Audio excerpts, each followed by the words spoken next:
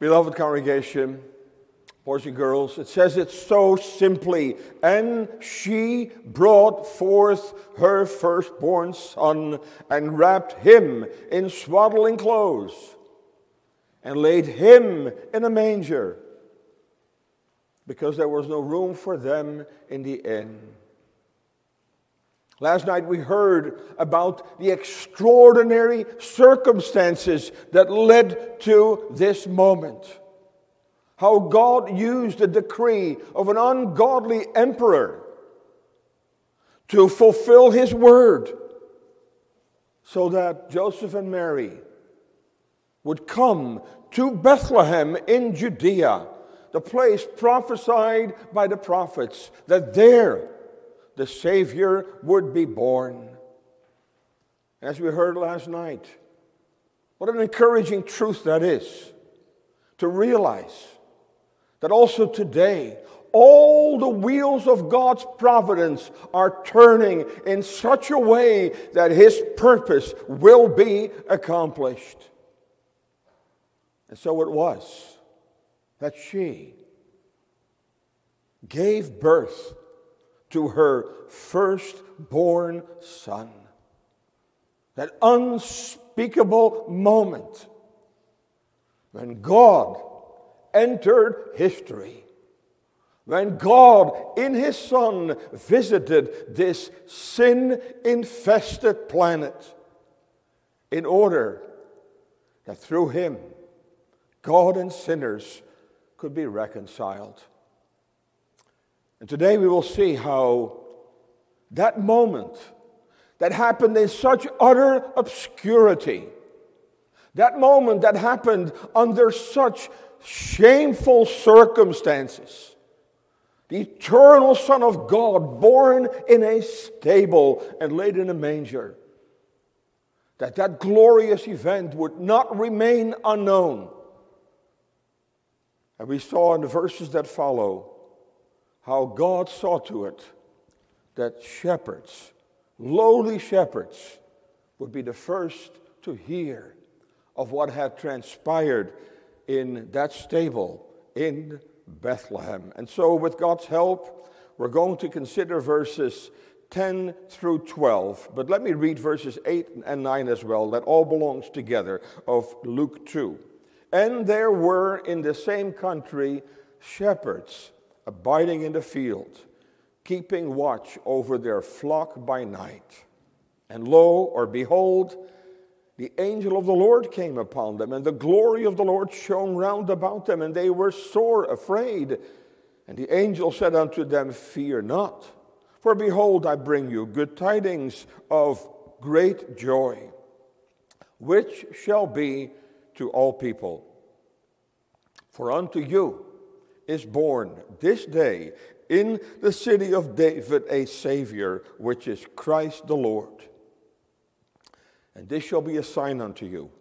Ye shall find the babe wrapped in swaddling clothes, lying in a manger. And so what we have in this passage is the heavenly message of the angel of the Lord. First of all, a message addressed to fearful shepherds.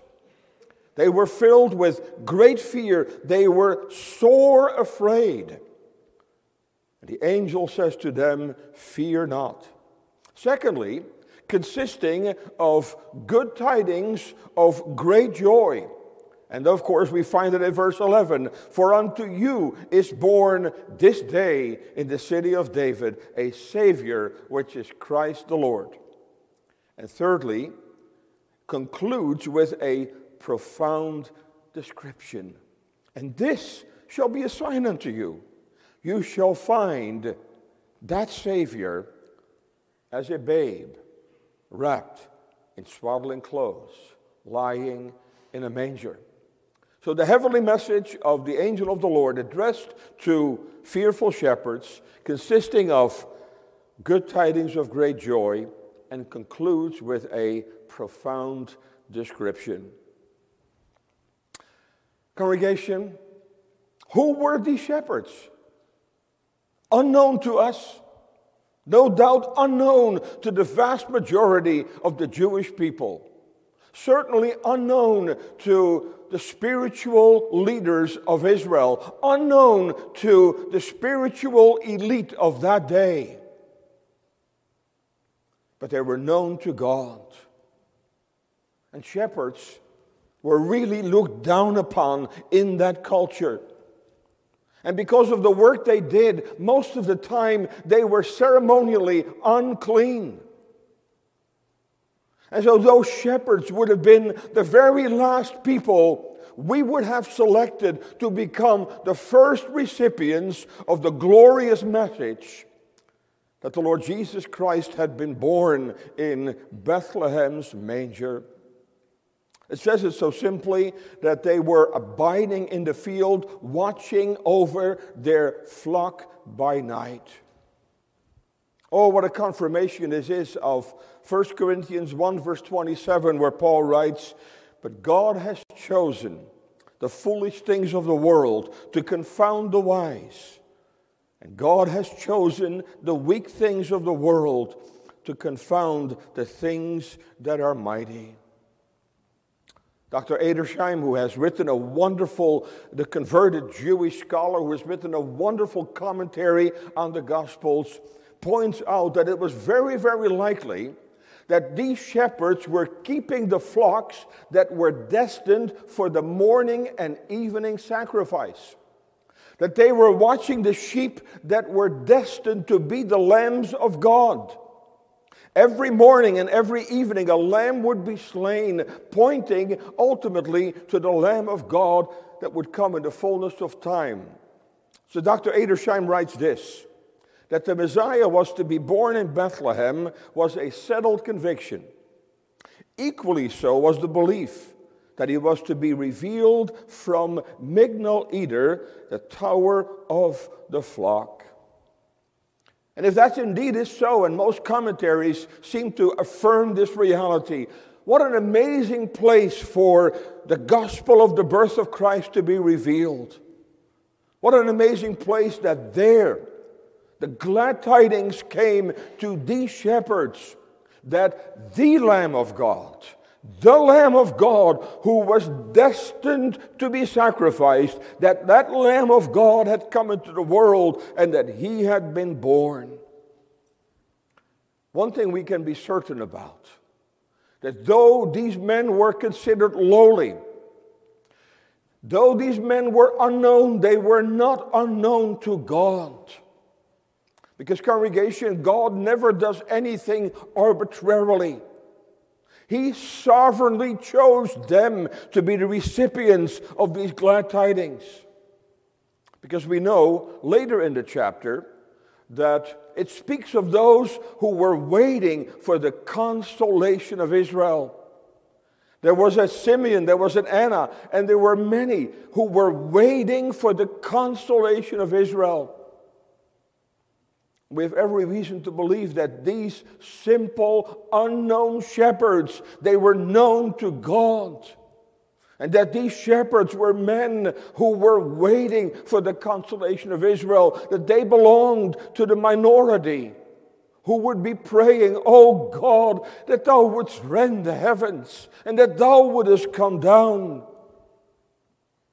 It is to these men that God sovereignly directs his angel. And of course, boys and girls, you know, what does the word angel mean? The word angel simply means messenger.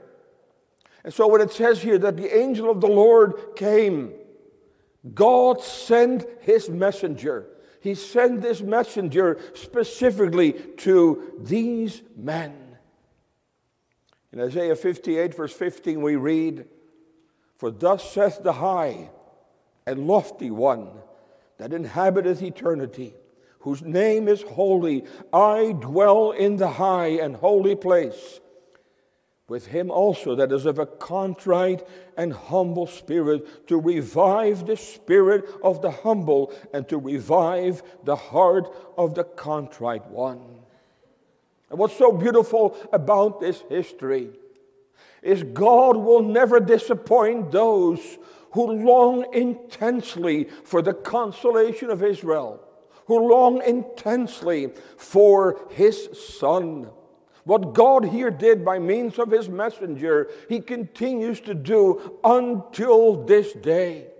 Until this day, he continues to unveil the glory of his only begotten Son to sinners who so desire such a Savior, who so long for him.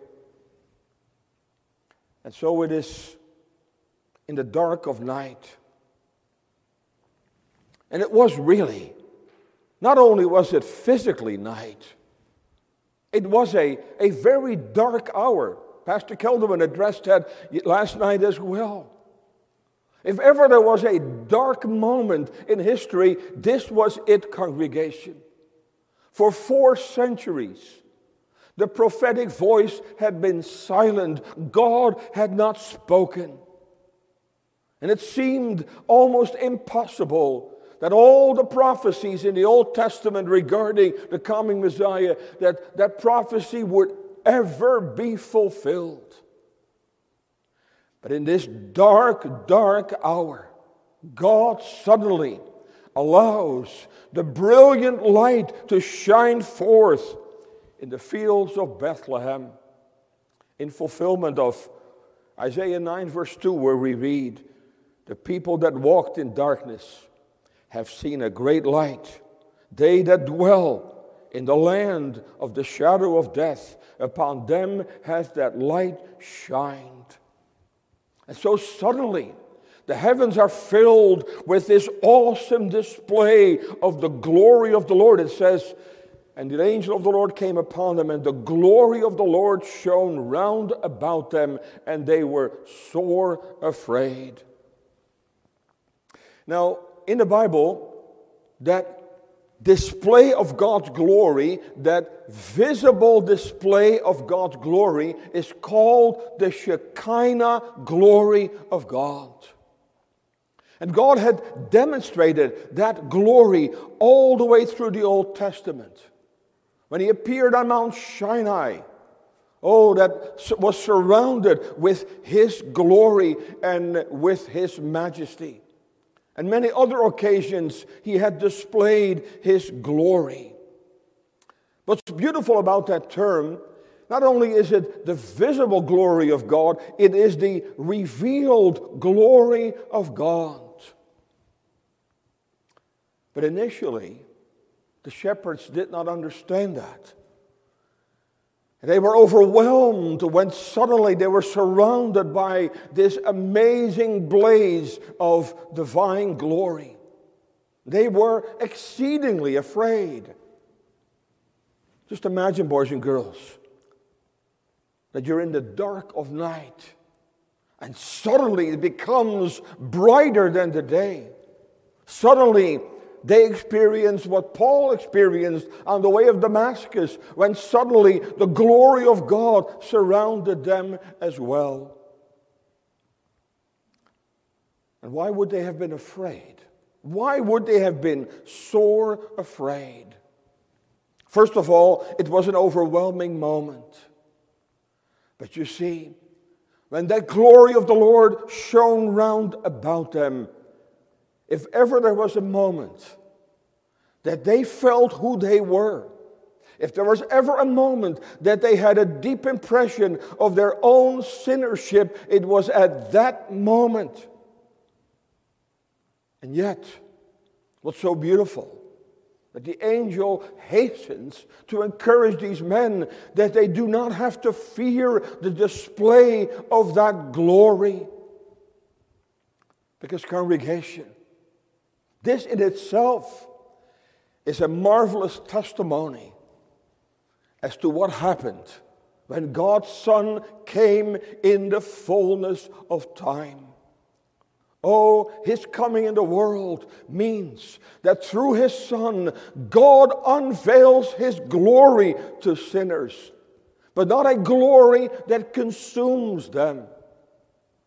Because we know that our God is a consuming fire, a God of infinite holiness, a God in whose presence we cannot be, And yet here, this glory is revealed to these sinful shepherds, not to destroy them, not to discourage them, but to encourage them. So we think of the marvelous words of 2 Corinthians 4, verse 6, which are so very applicable here, where Paul writes, "For God," and think about this passage now, "For God, who commanded the light to shine out of darkness, has shined in our hearts to give the light of the knowledge of the glory of God in the face of Jesus Christ." That's it. Revealed. God reveals His glory, the beauty of His being. He reveals that glory, especially in and through His only begotten Son, the Lord Jesus Christ. That's why the Apostle Paul begins the letter to the Hebrews with these remarkable words when he speaks about the Lord Jesus Christ, through whom God has spoken to us in these last days. And he tells us that this Christ is the brightness of His glory and the express image of His person. And so this whole concept of the Shekinah glory of God, the revealed glory of God, the visible glory of God, all of that comes together in the person of the Lord Jesus Christ. And the beauty is that these sinful shepherds are not consumed by that glory. That's why the very first thing that the angel says to these men that were sore afraid, "Fear not, fear not, for behold, I bring you good tidings of great joy." It's interesting in the Greek that when it says that they were sore afraid, it says they were mega, the word megas, they were mega afraid. They were exceedingly afraid. But then the angel says, "I bring you good tidings of mega joy to counter your mega fear." Sore afraid, tidings of great joy. But you see, congregation, it was precisely because they deeply sensed who they were in the presence of God, a deep sense of awareness of their own sinfulness, that made the glad tidings proclaimed by the angel so very, very precious to them. And you see, congregation, we will never value the glad tidings of the gospel until we believe the bad news of the Word of God.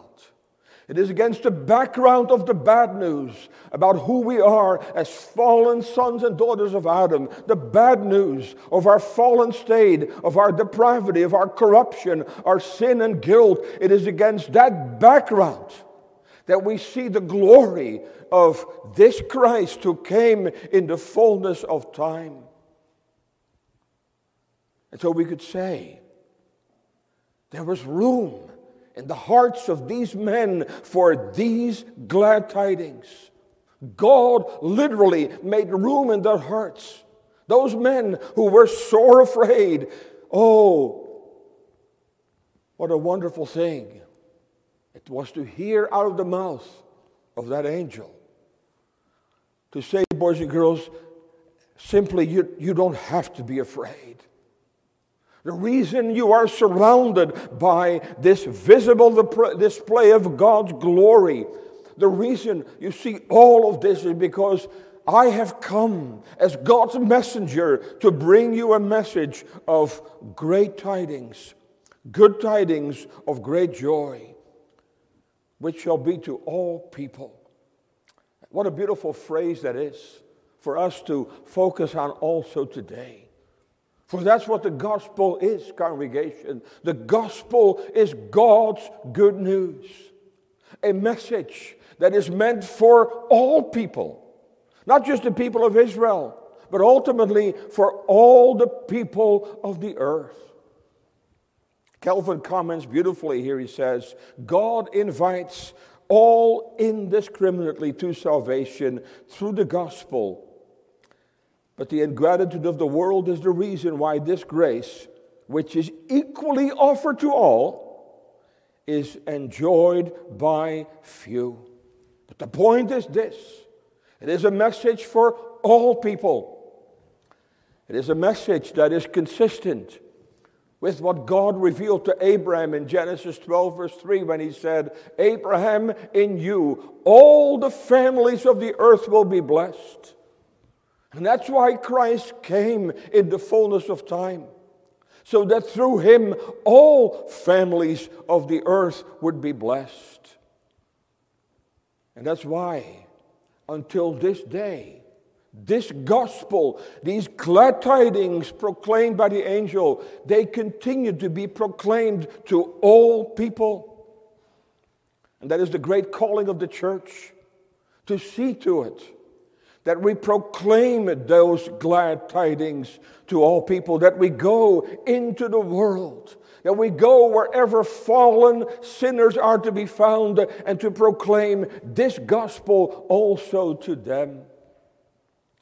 But it's also very encouraging for us this morning, because this means that this message of the angel wasn't just meant for the shepherd. No, I may stand before you and I may say to you, my dear people, I, as God's ambassador, I may bring you today, I may bring you good tidings of great joy, a message that is also meant for you. Oh, the gospel is so very personal. We need to understand, congregation, that whenever the gospel is preached, God is addressing you. God is addressing you personally. No one should ever doubt whether the message of the gospel is intended for us. No, these are glad tidings of great joy, which we may declare to you today. And if someone would have come here today, troubled by their sin, troubled by the reality of who we are in the sight of God, perhaps so overwhelmed that you wonder, is there still hope for a sinner like me? Is there hope for someone who has sinned so greatly against God? Is there hope for such a man or woman that I may declare to you what the angel declared to these sinners? Oh, I may say, sinner, sinner, no matter how much you have sinned, I may bring you good tidings. A message which is also meant for you. That brings us to our second point. When we focus on the content of that message, the content of those glad tidings. For unto you, again, so personal, for unto you is born this day in the city of David a Savior, which is Christ the Lord. Congregation, this is what we call a gospel package. This is the full gospel wrapped up in that statement. In that statement of the angel to the shepherd, Christ in all of his fullness is unveiled to these shepherds. Because the angel speaks of a Savior whose name is Christ, of a Savior who is none other than the Lord. And all commentators are agreed that when the angel here uses the word curious, that it's clearly a reference to the name Jehovah. Curious in the New Testament is the equivalent of that magnificent Old Testament name, Jehovah. And so the angel is saying to the shepherd, it is none other than Jehovah. None other than Jehovah who has been born this day in the city of David. It is none other than Jehovah who has come in the person of this babe of Bethlehem to be a Savior. This babe is none other than the Christ. He is none other than the promised Messiah. And so let's briefly focus on these very significant names. First of all, a Savior. Now, of course, that title, that name implies that there is a need for a Savior. It implies that Christ came into the world to save men and women who are utterly lost. Men and women who are perishing. Men and women who by nature are in their way to hell. Men and women who are laden with sin. And Christ came to be the Savior of such sinners. It's a very rich title. And the verb that's connected to it is found throughout the New Testament. And in its most simplest meaning, the word Savior means to make whole, to restore again. And how beautifully that explains to us the work of the Lord Jesus Christ, which He came to accomplish in the fullness of time. He didn't merely come to deliver us from sin and from all of its consequences. That He did. His name shall be Jesus, for He shall save us from our sins. But He came to make sinners whole again. He came to restore us to be what God created us to be. He came so that we could be set free from sin and all of its wretched consequences, and that we could be restored into the favor of God, that we could be reconciled with God, that we could be reunited to God. He came to make us whole again. But what did Jesus say? The whole have no need of the physician, but only those that are ill. A very simple example. Boys and girls, Jesus said, as long as people think they're healthy, they won't go to the doctor. But when we are ill, when we are sick, then it becomes good news to us that there is a physician that can help us. And so we all need this Savior. We all are hopelessly and wretchedly lost in ourselves. We are all under condemnation. We are all under the curse of the law. But the tragic reality is that by nature we are blind to that reality. And that's why we don't desire this Christ. That's why we don't come to Him. And that's why the work of the Holy Spirit is so necessary, to make room for this Christ, to confront us with our true spiritual condition, to show us our wretchedness and our sinfulness and how unsettling that is. But He does it for one reason alone, so that we will see our need of this Savior, that we will realize we need this Christ to make us whole again and to reconcile us with God. And then it says He is the Christ. He's the Messiah. He's the one for whom they had been waiting. Those that were waiting for the consolation of Israel.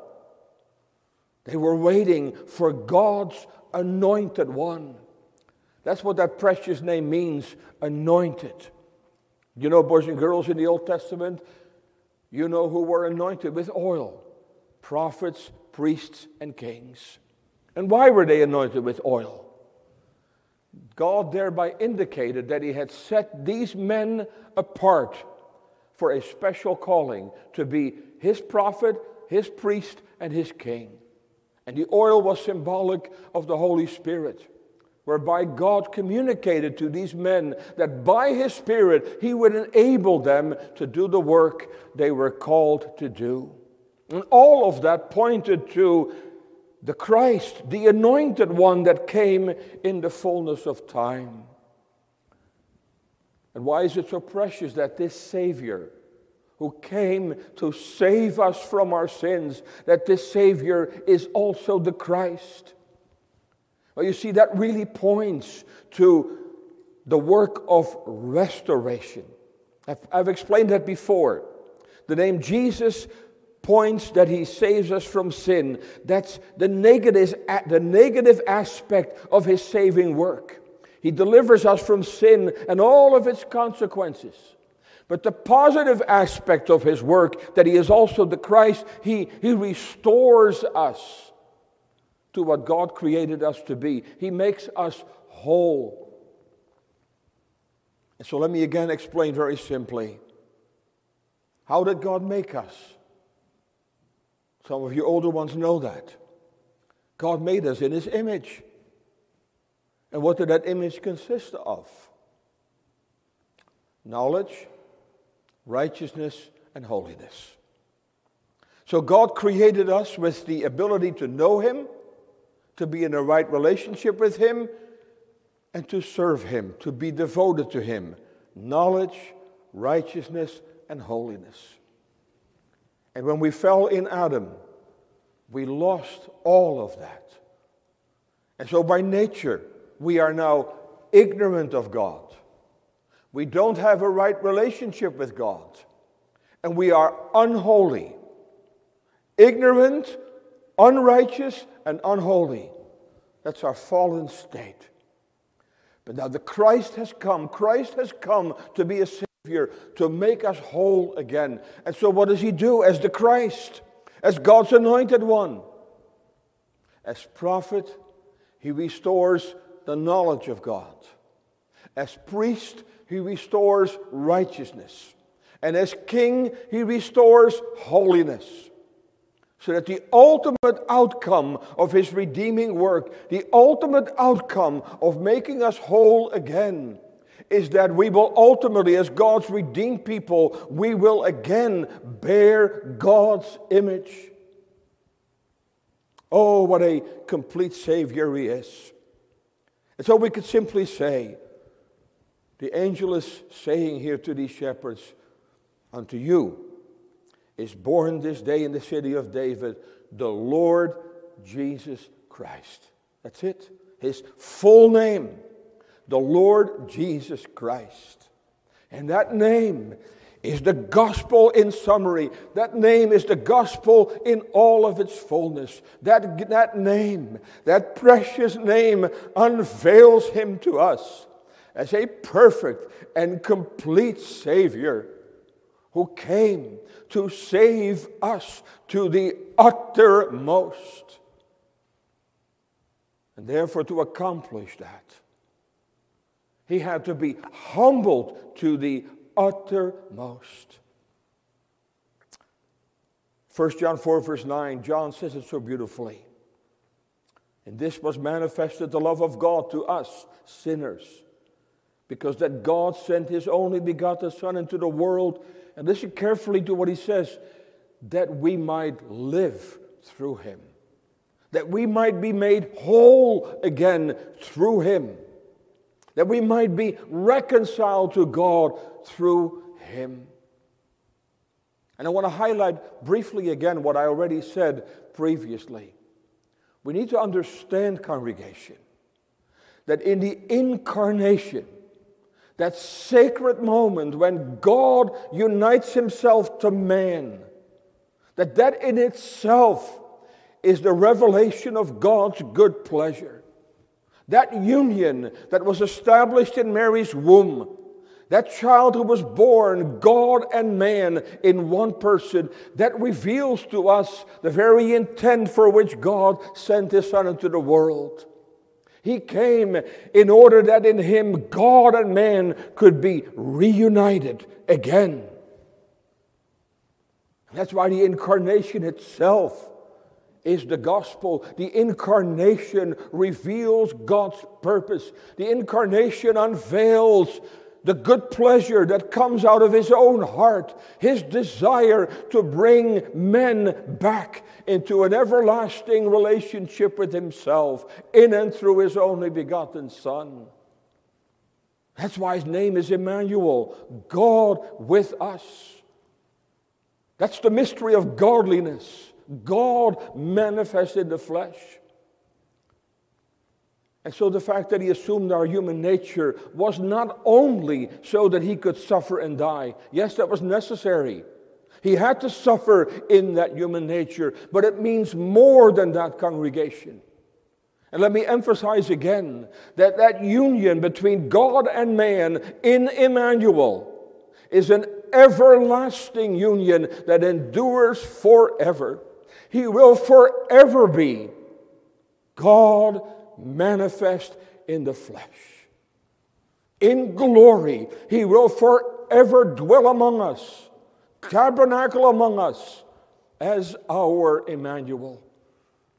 And what's so comforting is that in the incarnation we have the everlasting warranty of our salvation. That union cannot be broken. That union is secure. Oh, dear believer, in him God is united to you, and in him you are forever united to God. And nothing shall ever be able to separate you from the love of God which is in Christ Jesus. Unto you is born this day of divine appointment, the day of God's good pleasure, the fullness of time of which Augustus was utterly ignorant. He had no idea that he was but an instrument in God's hand to bring about this day in the city of David. The city of David, Bethlehem. And you know what Bethlehem means? It means the house of bread. And so it was in Bethlehem that he, who is the bread from heaven, came into this world. He said it himself later in John 6, "My Father giveth you this bread from heaven." This day, in the city of David, a Savior, which is Christ the Lord. And so what happened in Bethlehem is that the Creator became a creature. Amazing. The Creator became a creature. Because that is God's good pleasure. Oh, a message that is for you. Oh, let me emphasize it again.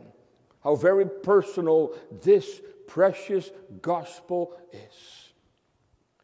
We have to preach God's word that way. That's why we read about Philip in Acts 8.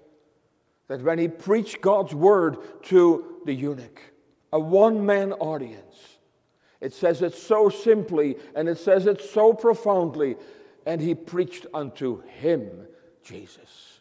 That's my calling, to preach unto you these glad tidings of great joy. To preach unto you this Savior who is so freely offered to you in the gospel. This Savior of whom the Apostle Paul said at the end of his sermon in Antioch, "Be it known unto you, men and brethren, that through this man, this Savior, is preached unto you the forgiveness of sin."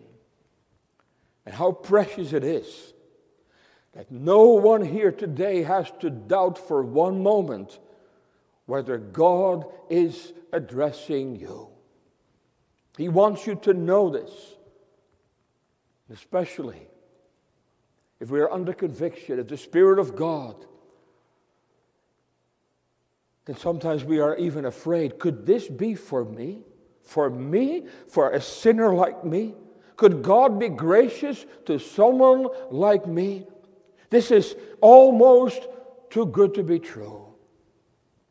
And then our sacred calling as God's messengers is to bind it upon your heart, sinner. In God's name, we proclaim these good tidings to you. And finally, in the third place, it concludes with a profound description. And this shall be a sign unto you. You shall find a babe wrapped in swaddling clothes, lying in a manger. This was necessary, because without this specific instruction, the shepherds would not have recognized Emmanuel when they came to Joseph and Mary.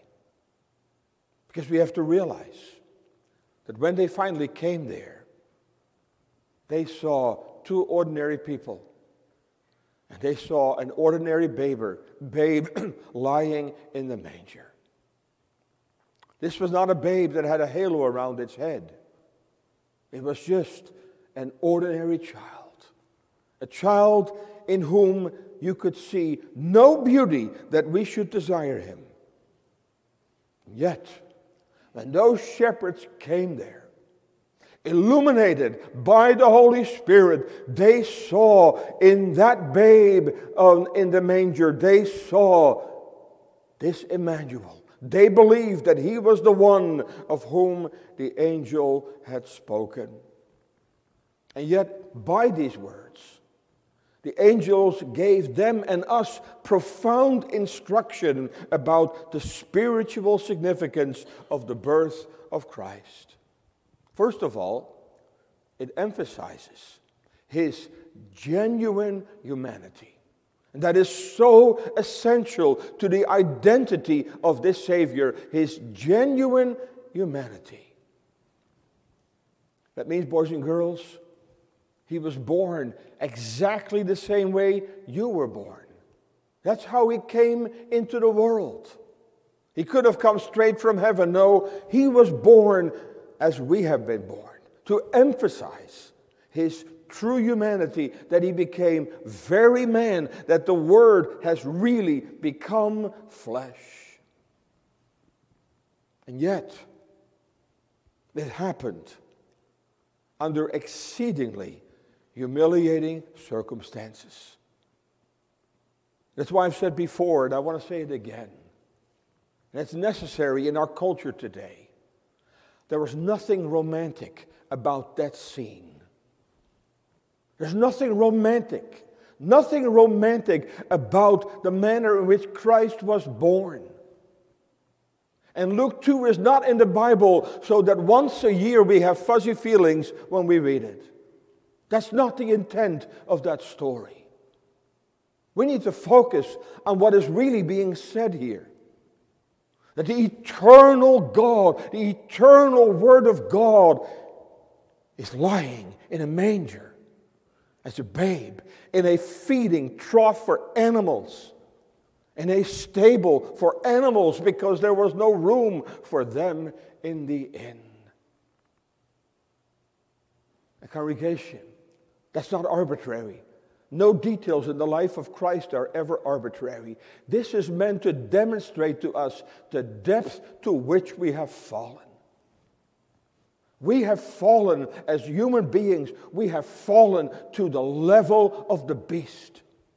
And most men and women in their sinful state live like animals. They live for one thing, for the gratification of the lust of the flesh. That's the level to which we have fallen. That's how deeply we have fallen. And that's why God's Son had to be humbled so deeply to be born in a stable and to be laid in a manger. It demonstrates the depth of our fall. And unless we recognize that, we will not marvel at this moment. Because this tells us how deeply you and I have fallen. But it tells us the amazing and unspeakable love of God, that He willingly, in His Son, descended into the depth of our fall to lift us out of it. And so the King of Kings and the Lord of Lords becomes a beggar. And then He was wrapped in swaddling clothes. We don't have to spiritualize that. The Bible is spiritual. And so this was, of course, a normal procedure. Mary knew she was going to give birth. So no doubt when she left Nazareth, she took swaddling clothes with her so that when the baby was born, she could do what every Jewish mother would do and wrap the babe in swaddling clothes. But why is it that we too, when our babies are born, we quickly cover them with clothes? Do we not? Why is it that we get dressed every morning? I think we forget that sometimes. I forget that sometimes. The reason we walk around in clothing is because we're sinners. Clothing was God's idea. God is the one who prepared the first set of clothes for our parents. Why? Because they were fallen sinners. They were now naked. They were ashamed of their nakedness. And so here, the Lord Jesus Christ, the sinless babe, yet is treated as a sinful baby. And he's wrapped in swaddling clothes. And so even that, he allowed to happen as our mediator. Because he descended into our shame. In order that through him, our nakedness, our spiritual nakedness could ultimately be covered. That's why we have to realize that the cradle in which he laid, that manger, that humiliating set of circumstances, was the beginning of a pathway that would lead to the cross. And so across this cradle falls the shadow of the cross already. This child was destined for the cross of Calvary. The cradle and the cross are inseparable. That's why such a gospel is not attractive to the natural man. This gospel would not have been attractive to the scribes and Pharisees who were so pleased with their own righteousness. But how precious it was to these shepherds. How lovely that babe was to these shepherds. How lovely he was to a Simeon and to an Anna. A stumbling block to the Jew, foolishness to the Greek. But a lovely Savior revealed to us here as a babe, wrapped in swaddling clothes, lying in a manger. Oh, congregation, do you need such a Savior? Is that Savior precious to your soul? Do you need a Savior who has totally identified himself with your wretchedness, with your shame, with your fallenness, in order to make you whole again? That's why when the Spirit of God opens our blind eyes for who we really are, he does it for one reason. It's to unveil to us the beauty of this Savior. Oh, how precious that Christ then becomes. And boys and girls, you can still find that Savior. Oh, when the shepherds heard this, they could no longer refrain themselves. And they hasted, with haste, they went to Bethlehem. There was a deep yearning in their soul. They had been waiting for the consolation of Israel. There was a deep yearning in their soul to see with their own eyes of what the angel had told them. Because that's the nature of true spiritual life. Is that it is irresistibly attracted to this babe lying in the manger. And then years ago, this is not original with me, I heard a minister once say to the boys and girls, what I want to say to you, you can still find Jesus, but this is the cradle now. This is it. This is where you find Christ. This is where you find this Savior. This is where we can find him even until this day. And so, my dear congregation, what do you think of this Savior? What do these glad tidings proclaimed by the angel mean to you? Does this Christ, this Savior, this Emmanuel fit your soul like a key fits a lock? For so it will be in the heart of every believer. And then, and by faith, as the shepherds did, and by faith, we may behold the beauty of a Savior who for our sake, though he was rich, became poor. Oh, how precious that Savior then becomes. And what a matter of joy it becomes. And may we reflect on it today, that even unto us was born in the fullness of time, in the city of David, a Savior, which is Christ the Lord. Congregation, is he your Savior? Amen. Let's pray. Father, we give thee thanks that we could be here today to reflect on the unspeakable wonder of the incarnation of thy Son. The fact that he humbled himself so deeply that he took upon himself our shame in order that we could be made whole again.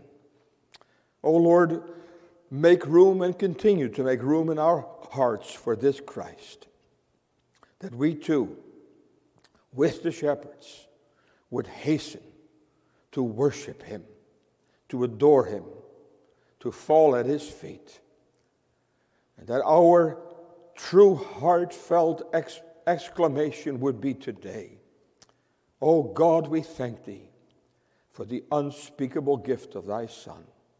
Bless us this day as we gather to fellowship with our families. We pray that we would not lose sight of the fact, the ultimate purpose of why we are gathering today. We ask it in Jesus' name.